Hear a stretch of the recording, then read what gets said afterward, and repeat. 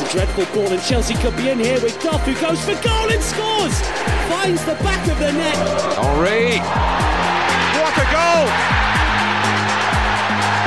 Inspiration for Arsenal from Thierry Henry. Miller, lovely cushion header. And Gerrard! Oh, you beauty! What a head, son! What a head! The Ghost Goal Podcast.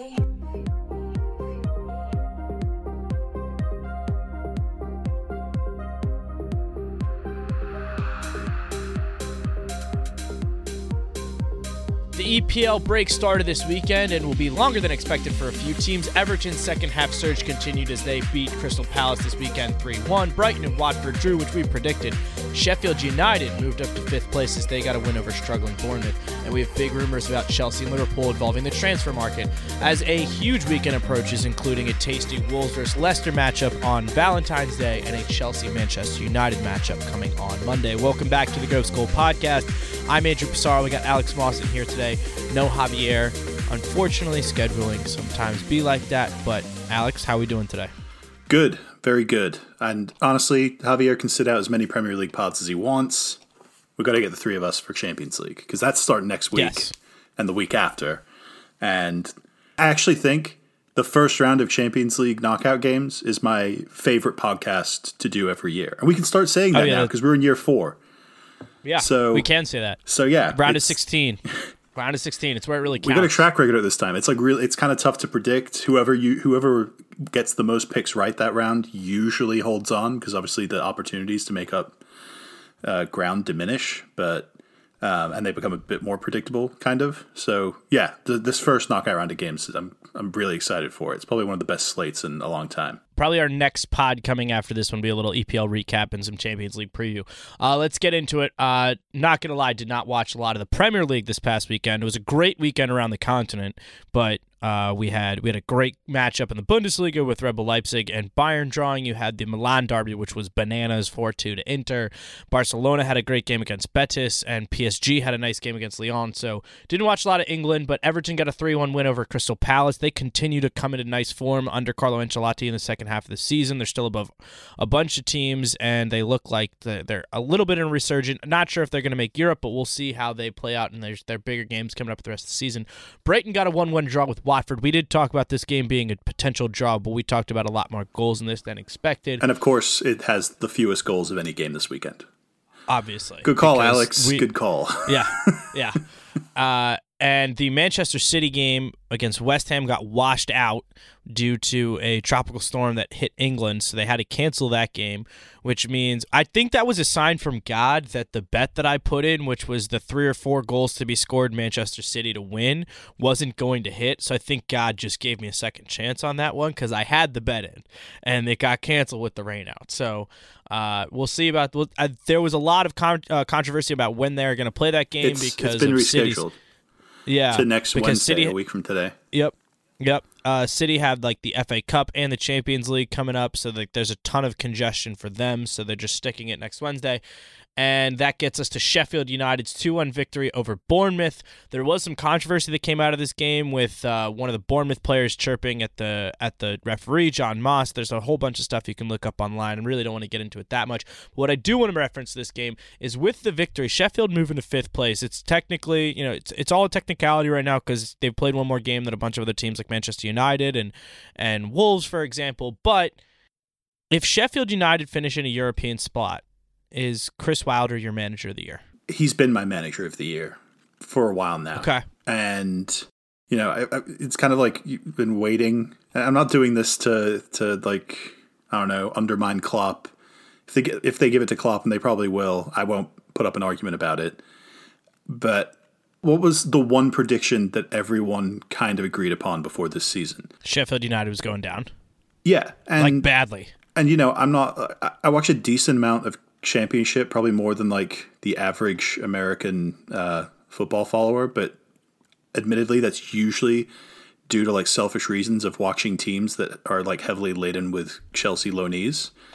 And I've watched a few Sheffield United games last year, and the thing that I came away from watching them was that they're different. They're weird to play against. They're tough to play against when you've got like a congested fixture list and you've got 3 games in the span of 6 days, and then one of those games is away Sheffield or even home Sheffield. I thought I didn't think that would translate so well, and I don't feel bad about being wrong about that because everyone else pretty much was wrong.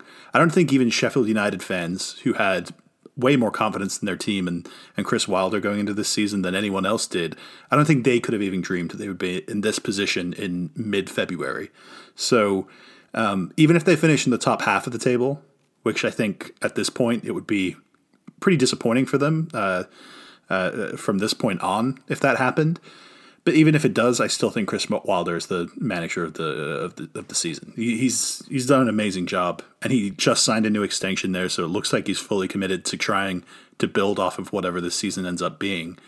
But yeah, you can weigh up what Klopp's accomplishments at the end of the season. Like they'll definitely overcome Wilder's, but then the resources Wilder has to work with and what he's done with them, I think is just as, if not more, impressive. And the consistency with which they've done it. They had a few hiccups for a game or two here and there, but other than that, man, they've just been chugging along, getting 3 points here and there, getting draws when sometimes they deserve to lose. It's been against super big impressive. Teams too. Yeah, absolutely. And there's been games, arguably the home game against Liverpool and I think the home game against, was it United? They were up big and gave up that lead, and then against Liverpool they only lost 1-0, but probably had the better of the chances. And you're thinking, if they get the results in those games, then they're above Chelsea right now. And it's an insane season from a team. I honestly, I've heard some comparisons to like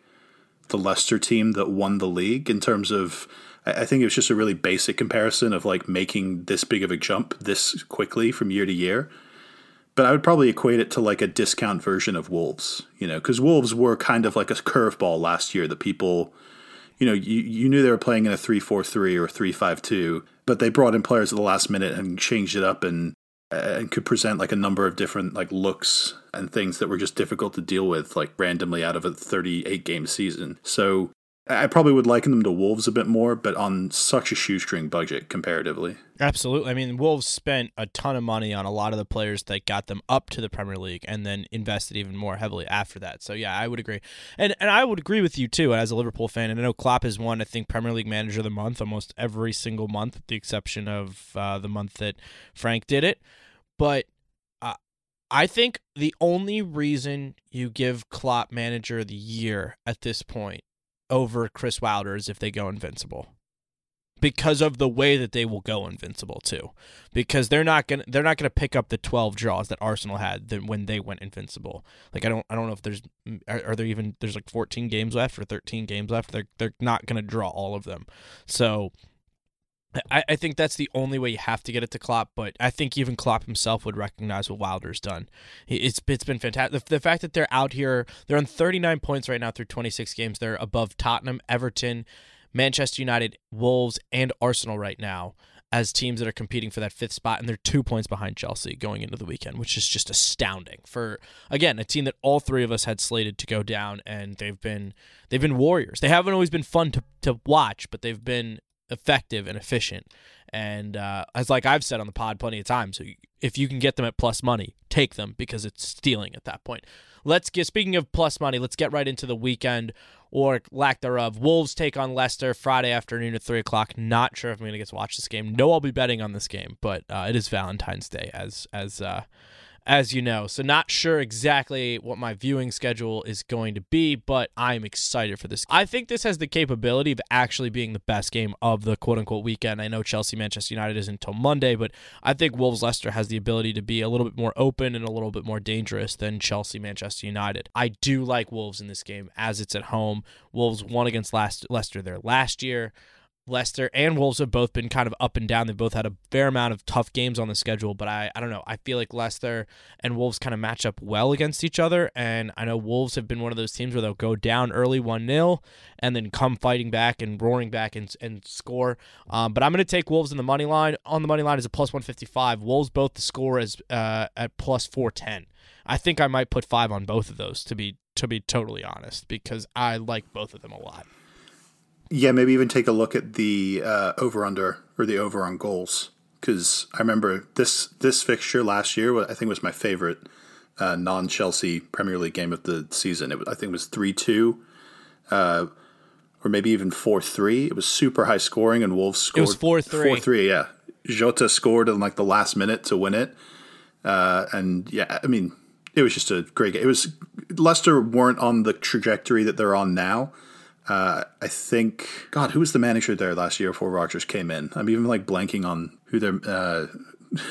Like, it's such a stark like contrast. It was still Claude Puel. It was Claude Puel then, and you know, it was one of those games Leicester did well to like stay in it, but eventually they just made enough mistakes that Wolves were able to, you know, get the win. But it's a pretty stark stylistic contrast between that Leicester and this Leicester. But the shift, I don't think, dissuades you, me, or anyone else who's thinking of betting on this one from thinking that there's going to be a lot of goals. You know, Wolves, you may be able to categorize them as like a defensive counterattacking side, but they can score goals with the best of them. You know, and Leicester's defense, as good as it is and as improved as it's been this season, going away to Wolves, I wouldn't be surprised if they let in 2, maybe even 3 goals again this season, playing that little bit more open attacking style. The over-under 2.5 goals is at plus 106. The over-under 3.5 goals is plus 270. Yeah, take that. Yeah, I'm taking the 2.5. The 2.5. That's free money right there. That's what that is. So get that one in quickly, because that one could move. And I mean, it's also a Friday game, so keep that in mind. You got to get that one in earlier this week, and that's a crucial game for both sides. Honestly, the draw is good for Leicester. It's bad for Wolves because, like I said, they're on 35 points. They're trailing Sheffield by 4 points. They're trailing Chelsea by 6. So a win here for Wolves would be very big for a potential run at a Champions League, especially with the Manchester United-Chelsea game coming up and the opportunity for Chelsea to maybe drop points or to not take all 3 points in that game. We'll get to that in a little bit. You've got the early game on Saturday, which is they're doing a 7:30, 12:30 slate. They did that last weekend. They're doing it again this weekend. You got Southampton-Burnley, which is the Angel Pissarro not waking up for that one, but that could be decent. Both of those teams doing pretty well right now. But let's move to Norwich, who take on Liverpool. This one is at Norwich this time. As you guys remember, the opening game of the season was Liverpool taking on Norwich and winning 4-1. That was a game that Alisson got injured in. And you know what I love for this game is Liverpool to keep a clean sheet. That's at plus 102. Our defense is humming. I know Norwich haven't really been out there scoring a ton of goals of late. I know this is at home for them, but I have a feeling Liverpool's defense, which has been in good rhythm, they're heading into Atletico Madrid. They're going to boss this game, and I like that Liverpool to keep a clean sheet. I also feel like this game could get away from Leicester again, or from Norwich again. I've got Liverpool to score 3 or more at plus 110. I've also like Liverpool to win and 3 or 4 goals in the match. That's the double chance. We talked about that on the pod last week. That's at plus 170. So I think this one could be, I think this is one of those games that a guy like Mo Salah and Sadio Mane, who could return for this game, are going to look at and say, hey, I want that golden boot again. This is a game where the defenses have been light and they might be able to do something about it. I haven't looked at the golden boot stand. I know Salah's got, he's had a little boost to his tally the last 2 weeks just because he's in my fantasy team. But I just kind of assumed golden boot was kind of wrapped up with Vardy taking that lead. I just haven't looked at it for a while, but he's on 17. Mo Salah, he's on 17. Aguero's on 16. Danny Ings on 14, along with Aubameyang, Salah, Rashford. Tammy on 13. Calvert-Lewin on 11, Raheem Sterling on 11, and Sadio Mane on 11. Yeah, so it's wide open, yeah. It's wide open, and this could be the classic Mo Salah hat-trick game where he just like puts Norwich on their ass and yes, please, storms right back into the Golden Boot conversation to try to win 3rd straight. Is your Champions League game coming up next midweek or the one after? Because ours is the one after. We're on the 18th, so we're playing Norwich next on week. The 15th, and then we travel to Atleti. No rotation, or are they using the break as the rest and then using this as like not a tune-up game because it obviously still means something, but let's face it, it's a tune-up game. Norwich are I think they'll run the regular roster out, to be honest. The question I have is Sadio Mane, because he's obviously coming off that hamstring injury, and if he's not 100%, I think he kind of comes on for like the last 25 minutes or whatever. They'll throw Origi or Oxlade-Chamberlain, who's been in great form out there. So I would not bet on Sadio Mane to score any time, but definitely Mo Salah. Captaining in the weekend for fantasy might be it's already locked because the game week started last week. So too late, guys. I'm already on it though. I'll let you know how it goes. Yeah, I'm expecting a plethora of goals in this game to be over by the 60th minute for Liverpool. And I would like that quite a lot as they would move on to 76 points on the season. Not a big deal. Aston Villa take on Tottenham on Sunday morning. Villa gave Spurs some trouble the last time they played. The first game of the season? Yes. I think it's fair to say a lot's changed since then. But yeah, quite a few things have changed. But this has proven to, other than when City went there, this has proven to be a pretty difficult ground for pretty much everyone in the league to go to. That's I'm holding out hope that there's some kind of draw or something. I think Chelsea still have to go to Villa Park, and I'm probably not going to be expecting a win from that. But it's just another test for this new look Tottenham team that we talked about a little bit after that last Manchester City result that they had, where they're forced without Kane to play this more mobile, switchable lineup up front with Son and Bergwijn or Bergwijn, my bad, and Lucas Moura, and they've got maybe not as much steel in midfield as they maybe used to have under Pochettino, but Giovanni Lo Celso, it's undeniable that he's starting to find his form and get a little bit more rhythm and consistent performances. And now that Eriksen's left, and pretty much the keys to what would you call it? Would you call it a Lamborghini? No, you wouldn't call it a Lamborghini. You'd call it like a Corvette. The keys to the Corvette. You got it's not quite the top level car, but it's a good car. It still looks good every now and then, and makes people turn and go, oh wow, look at Tottenham. They're playing pretty well. Metaphors, everyone. Come to the goal. Yeah. Come for the soccer. Stay for the metaphors. We love a good metaphor here on this podcast. So I'm. This is one of those games that I'll be holding out hope as a Chelsea fan that Tottenham, just have an off day, concede an early goal, and struggle to scrape a point. But I could see Villa just continue to kind of capitulate. It's kind of coming down to the last chance saloon for them too, for their chances of staying up. And then it's plenty open. They just have to start racking up a couple of results in a row. I still haven't put that relegation bet in on, what was it, Norwich? We had Norwich, West Ham, and we had Aston Villa, right? Yeah. Well, good thing I didn't put it in because it's up to plus 650. So okay. The only one we could do is Norwich, Watford, Aston Villa is at plus 500 too. Yeah, I don't know. I wouldn't go on that. I'm guessing Javier wouldn't either. I'm guessing both of us are kind of back on Watford, even though they're not, out of the. Yeah, they're not completely out of it yet. But you see more from them than you do from definitely West Ham on a week-to-week basis, and definitely who am I thinking of? I'm kind of thrown because there's so many teams to pick. Bournemouth keep being inconsistent. Villa keep being inconsistent, and then who's the last one? Brighton, they're in a better position than most of those other teams, and they haven't necessarily been losing a ton of games.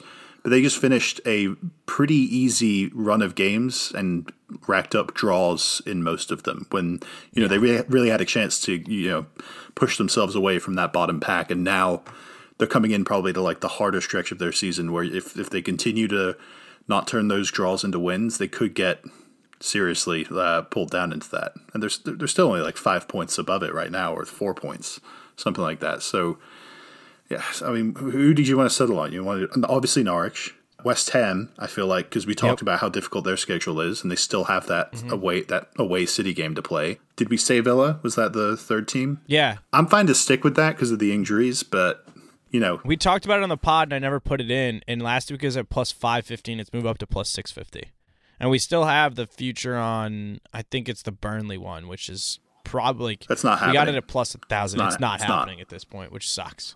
I do want to mention Aston Villa to draw Spurs is at plus 280. Yeah, sure. Take it. I don't have the guy's name pulled up right now, but people seem to be pretty big on this. what was he, Zambian, the center forward they signed once Wesley got injured. Oh yeah, I know who you're talking your about. Your Wi-Fi is better than mine. Pull it up. Well, I'm also on FOTMob right now. You talking about Mbamwa Samata? Yeah, Samata. That's it. And where's he from? I think it is Zimbabwe. And I'm pretty sure they signed him from Genk. They signed him from Genk, who he scored against Liverpool in the Champions League. No, that would have been. Oh no, he's Tanzania.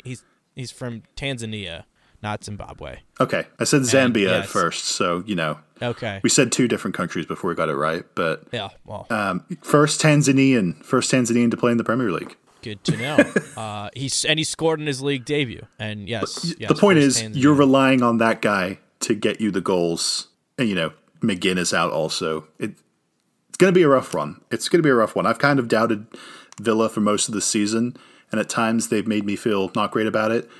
But I still feel like overall, like coming down to this last stretch of the season, I kind of like the experience of a couple of those other teams that they're kind of sitting around a little bit more than I like Villa's chances. But they're a weird team to predict.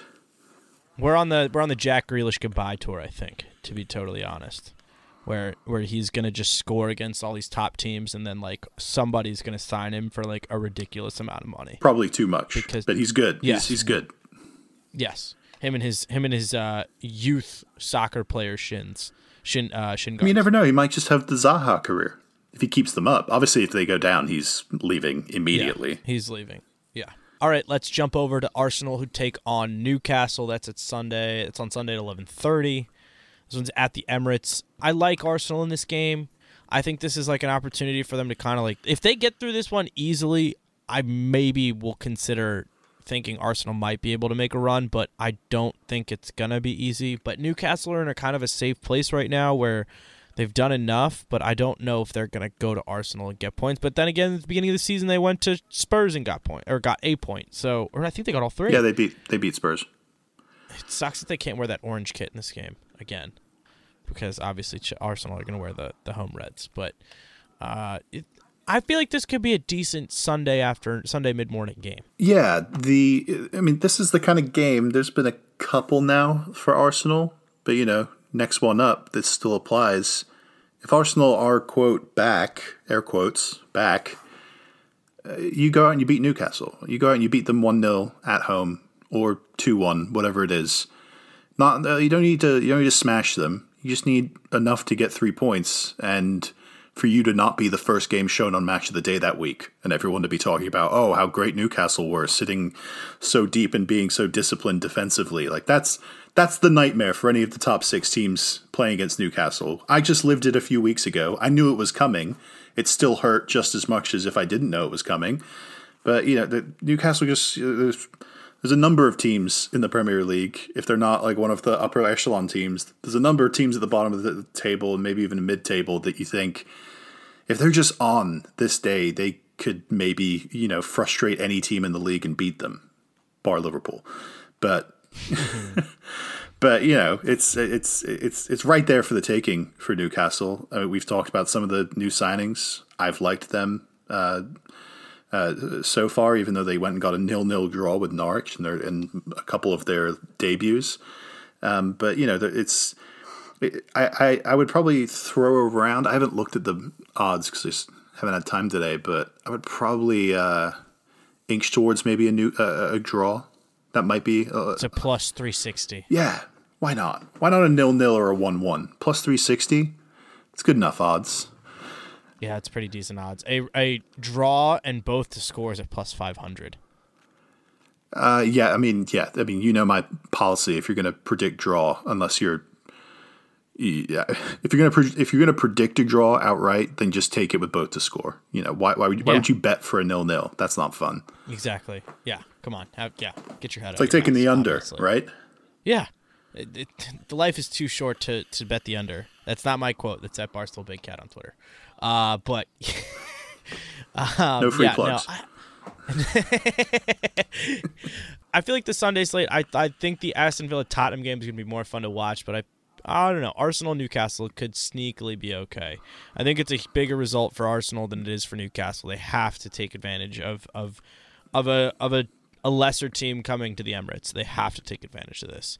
And that gets us to Monday, where 3 p.m. Chelsea, Manchester United. Why is this on Monday? Because it's President's Day. I'm hyped, baby. I'm hyped. I went. There's never been a bigger swing in my entire life on my attitude towards the scheduling of a game than earlier this week when I was looking at the schedule for the weekend, and I saw the Monday time slot and went, God damn it. And then got to work and immediately saw my calendar, President's Day, my office is closed. So, that was a real mood booster on a Monday morning. It really turned my day and maybe even my week around. And that week could instantly come to a crashing halt if we lose this game, like we have both other Manchester United games this season. But the good news is there's no Marcus Rashford. So he seems to be the main guy that we have trouble with. He seems to show up for all these big games, especially against Chelsea. That's something we're going to have to deal with for years and years to come. But he's not going to be there this time, which is why I'm pretty confident we're going to win. I kind of like the draw, but I will say the fact that there is no Marcus Rashford is huge. And the other fun fact is that Odion Igalo was told to stay away from Manchester United's warm weather training because of wherever they were and the fact that he's coming from China and the whole coronavirus. Jeez. The guy signs for Manchester United and his dream club that he grew up supporting, and then he gets quarantined before he can even get on the training pitch. What's worse, the fact that Manchester United signed Odion Igalo or the fact that he had to get quarantined for potential coronavirus outbreak at Manchester United? I mean, I'm being over the top saying quarantined, but it's right. It's funny, kind of. Yeah. No, it's not. People are dying. Health-wise, how are Chelsea going into this game? It's been kind of under the radar. It's been under the radar that Christian Pulisic's been out, that's been out, but I haven't seen a lot of reports about him coming back, especially stateside, which is kind of surprising. But what's the health of Chelsea walking into this game? How healthy are the lads? I think Pulisic is the only real one that there's a serious doubt about. Obviously, Ruben Loftus-Cheek, he's like slowly coming back into training, and it's kind of up in the air whether he'll play again this season or if they'll just try to wait it out and get him back 100% in a full preseason this summer. I mean, I would love Pulisic back. The main reason I'm so optimistic about this game is because it's fresh off of the 2-week break, and if any team got a 2-week break, it was Chelsea. We played the first game of the week before the break, 7:30 a.m. on Saturday, and then we played the last game, before this Manchester City game got rescheduled, but we played the final game on Monday, so we got 16 days basically to rest. Pulisic probably not back, probably Willian and Callum Hudson-Odoi, Tammy Abraham up front, and you can kind of hazard a guess of what the three midfield three midfield players are going to be.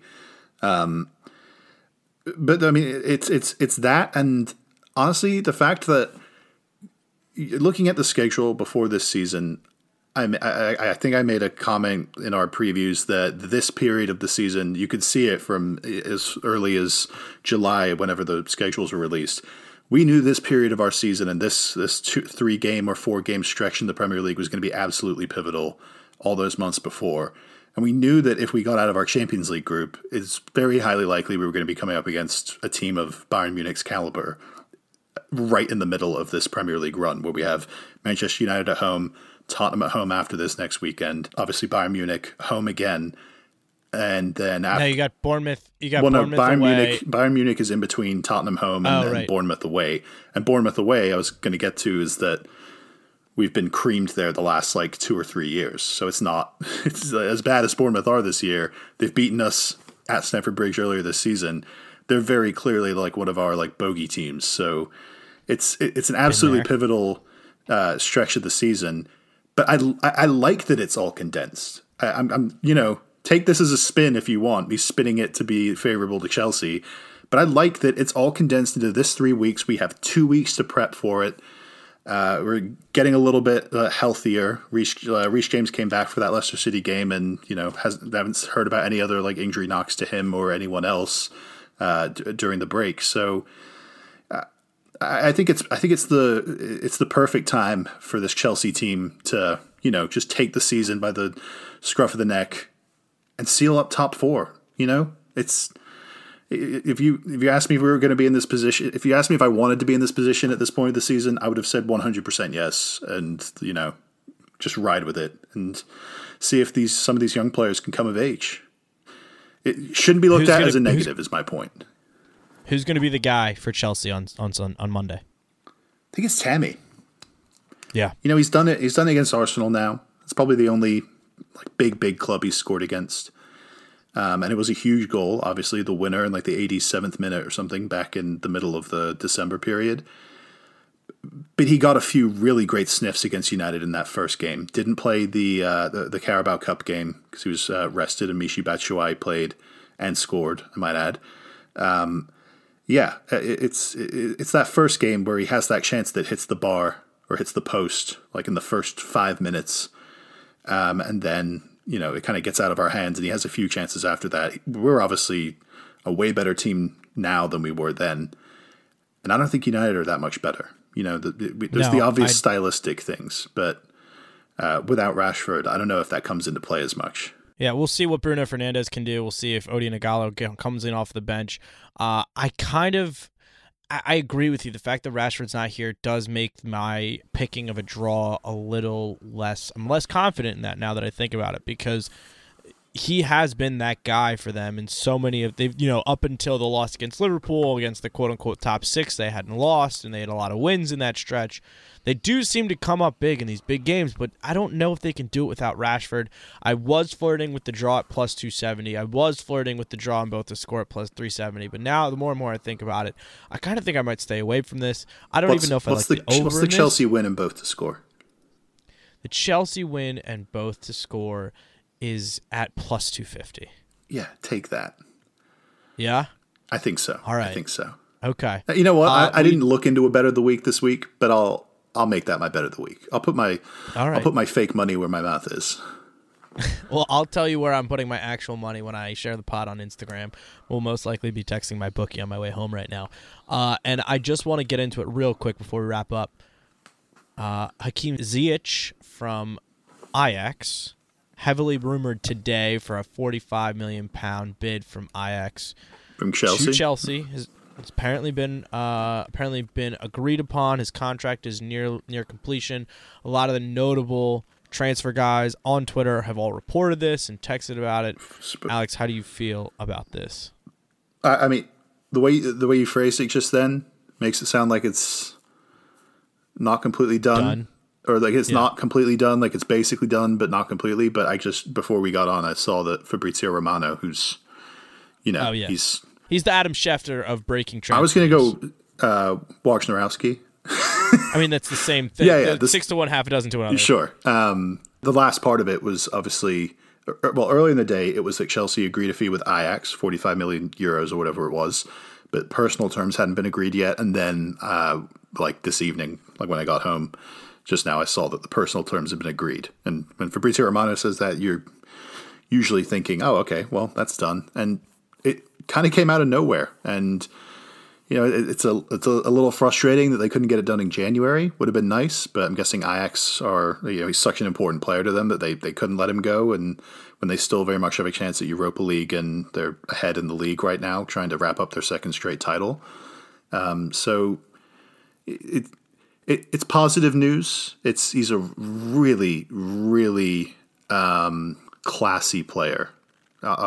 Just use that word. He's the perfect combination of a classy, I don't want to say luxury player, because he's a creative player, but he adds that work rate that you just need out of your forwards in the modern game now. You can't have any room for Philippe Coutinho's or I hate to say it about him because of his age, but Juan Mata. He's the kind of player that came just at the tail end and was in his prime just at the tail end of when you could afford to kind of have that purely creative, doesn't really do much work off the ball kind of guy at the front line of your midfield when you need to initiate that press when you don't have the ball. Ziyech, the main thing other than his delivery that you hear people gush about is his work rate. And once I started to pick up on that during that Champions League run that they had last season, and just noticed not just him, but the whole Ajax team last year when they were humming, that's when I was like fully in on him.